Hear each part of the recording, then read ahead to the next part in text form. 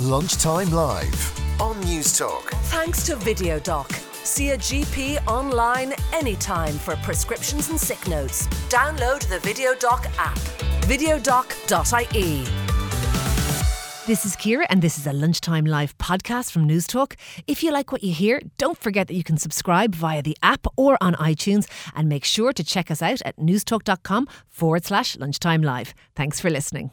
It is that time on a Thursday afternoon when we talk personal finance, and Paul Merriman of AskPaul.ie has joined me now to talk about what sounds horrific, in fairness, death and taxes. Apparently nothing more certain in life. How are you, Paul? I am great, thank you very much. This is a very interesting subject. It is I think it's a great subject. I think it's one that hoping that people listening today will maybe spark a conversation with different family members. So there's two things in life that are certain: death and taxes, which we all know. We can't avoid them. The worst type of tax out there for me and for most of my clients would be inheritance tax, or tax that's paid when mum or dad or auntie or uncle or somebody pass away and revenue come. People begrudge it, don't they, for two reasons. One is someone's died and you don't want to give away their assets. Yeah. And two is anything your parents have accumulated, they probably pay tax on themselves already. Exactly. They've accumulated from after tax income, which is horrendous when the revenue come looking for it. And it's something that not many people know about. There are a couple of thresholds. I'm going to run through them quickly on air. So the first one is if it's a Group A, which is parents to children, children back to parents, it's going to be 320,000. Group B is 32,500. That means you have an exemption. So for argument's sake, if your auntie was in Group B and she left you 100,000, you'd have an exemption of 32,500 before you have to pay tax at 33%. It's a kicker. And then Group C is really everybody else, so strangers, is 16,250 of a threshold here. Now, what's very interesting, we look at the figures from last year and what revenue took in from CAT, so capital acquisition tax. Group B was the biggest earner, so for revenue. So the aunties and uncles and nieces, they were the biggest earners. There's 226 million was brought in that group, where the first group, parents down to children, was only 141 million, but still a massive amount of money that revenue are going to collect, and they're going to collect more this year because property prices are obviously increasing, and property is probably going to be the biggest asset people have. So yeah, it's a kicker. We hate it, and luckily enough there's ways to you can plan and protect that you don't have to pay too much inheritance tax. Okay, so there's ways to people do say where there's a will, not just there's a way, where there's a will there's an heir. There's a family member.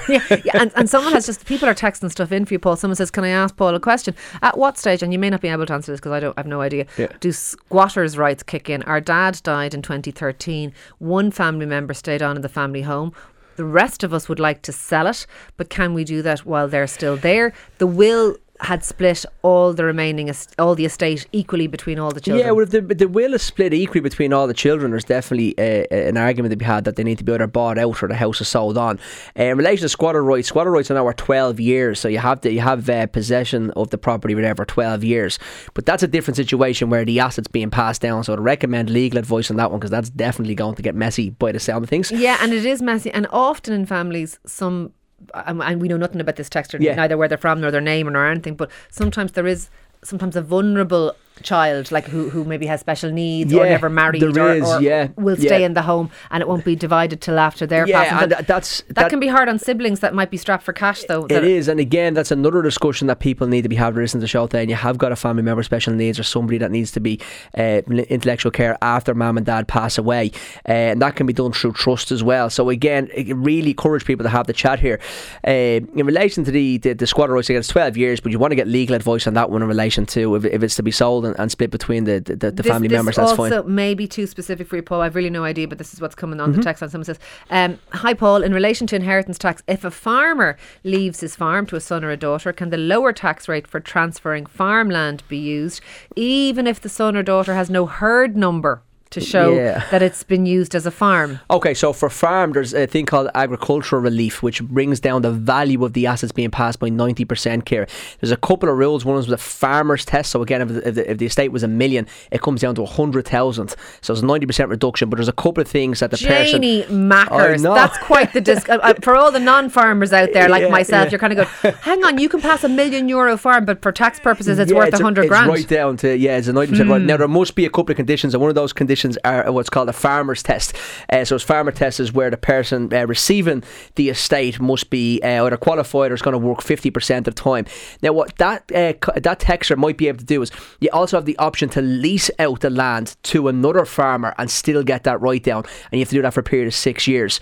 So that might be an option. Even if they don't have the herd, they might have a local farmer that would have the herd, and they could lease the land off them, and that's a way around that. There's always a way. The biggest way to around inheritance tax is to insure for it. You can actually take out what's called a Section 72 life assurance policy. So let's take a situation where the estate's 500 grand, there's one child and it's going to be 320, there's about 180 grand left, and that's going to be a 33% tax. So they're going to owe 60 grand to the tax. Around 60 grand. What mum and dad can actually do is take out a Section 72 whole life policy, or the auntie or the uncle or whoever's going to be leaving the estate.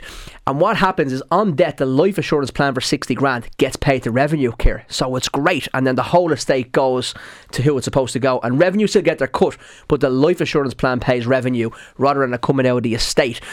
So again, I'd recommend everybody that thinks they may have a liability, and even young people starting off in today's world that are getting maybe having kids and starting their family in their first house, I'd always take out a Section 72 whole life policy. You don't have to have the liability now, but Paul, it's in the future. Is there advantages? You know what people sometimes do? They an older couple or remaining parent or whatever, sometimes they trade down the family home to a smaller place, and then with the cash that they've realised from the trading down, is there advantages to giving gifts pre-death? There is, yeah. So the small gifts exemption is 3 grand. So you can give three. If you have 4 kids, you give 3 grand to each of them over a period of as many years you want to try and eat to the cash.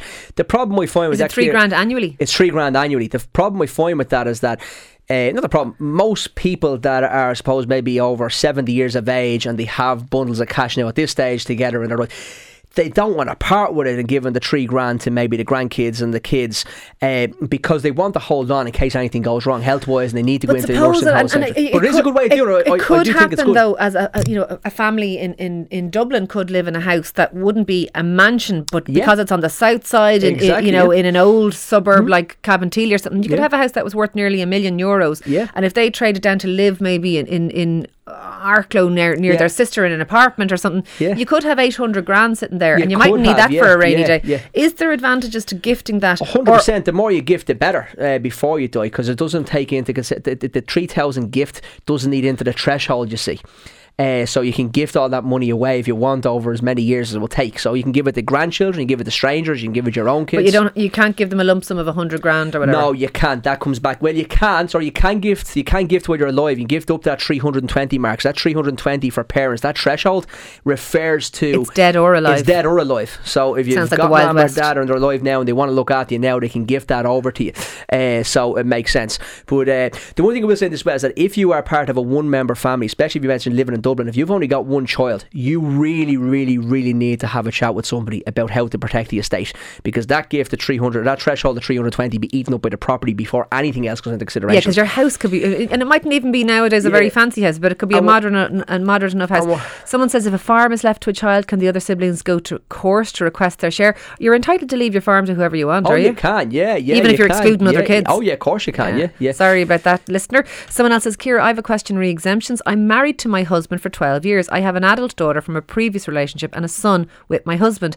How does exemptions work for my daughter depending on who dies first? Through marriage there's no difference. So a stepchild is taken into the 320,000 threshold. So, but is this wife saying that she's concerned that if she dies, that everything goes to the husband, but the husband only might favour the son? Yeah, that can happen. So what you have to do is look after the stepchild, I suppose, your own child in that relationship in your own will.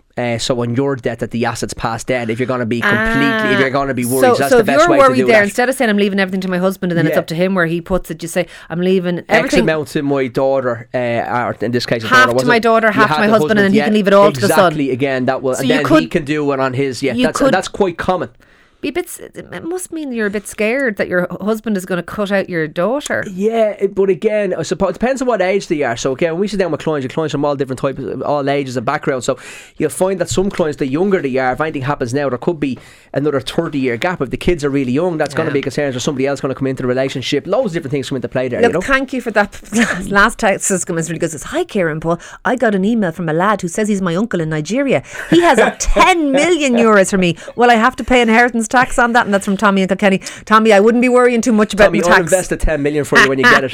And maybe lastly, someone says, Ciarán, all this talk of Tinder in Limerick, we're a brand new boutique property called the Bedford Townhouse in Limerick, and we would love to offer special offers for your listeners if that's of interest. Anyone wants to go to Limerick and hook up on the Tinder, let us know, because we can get you something quite special there.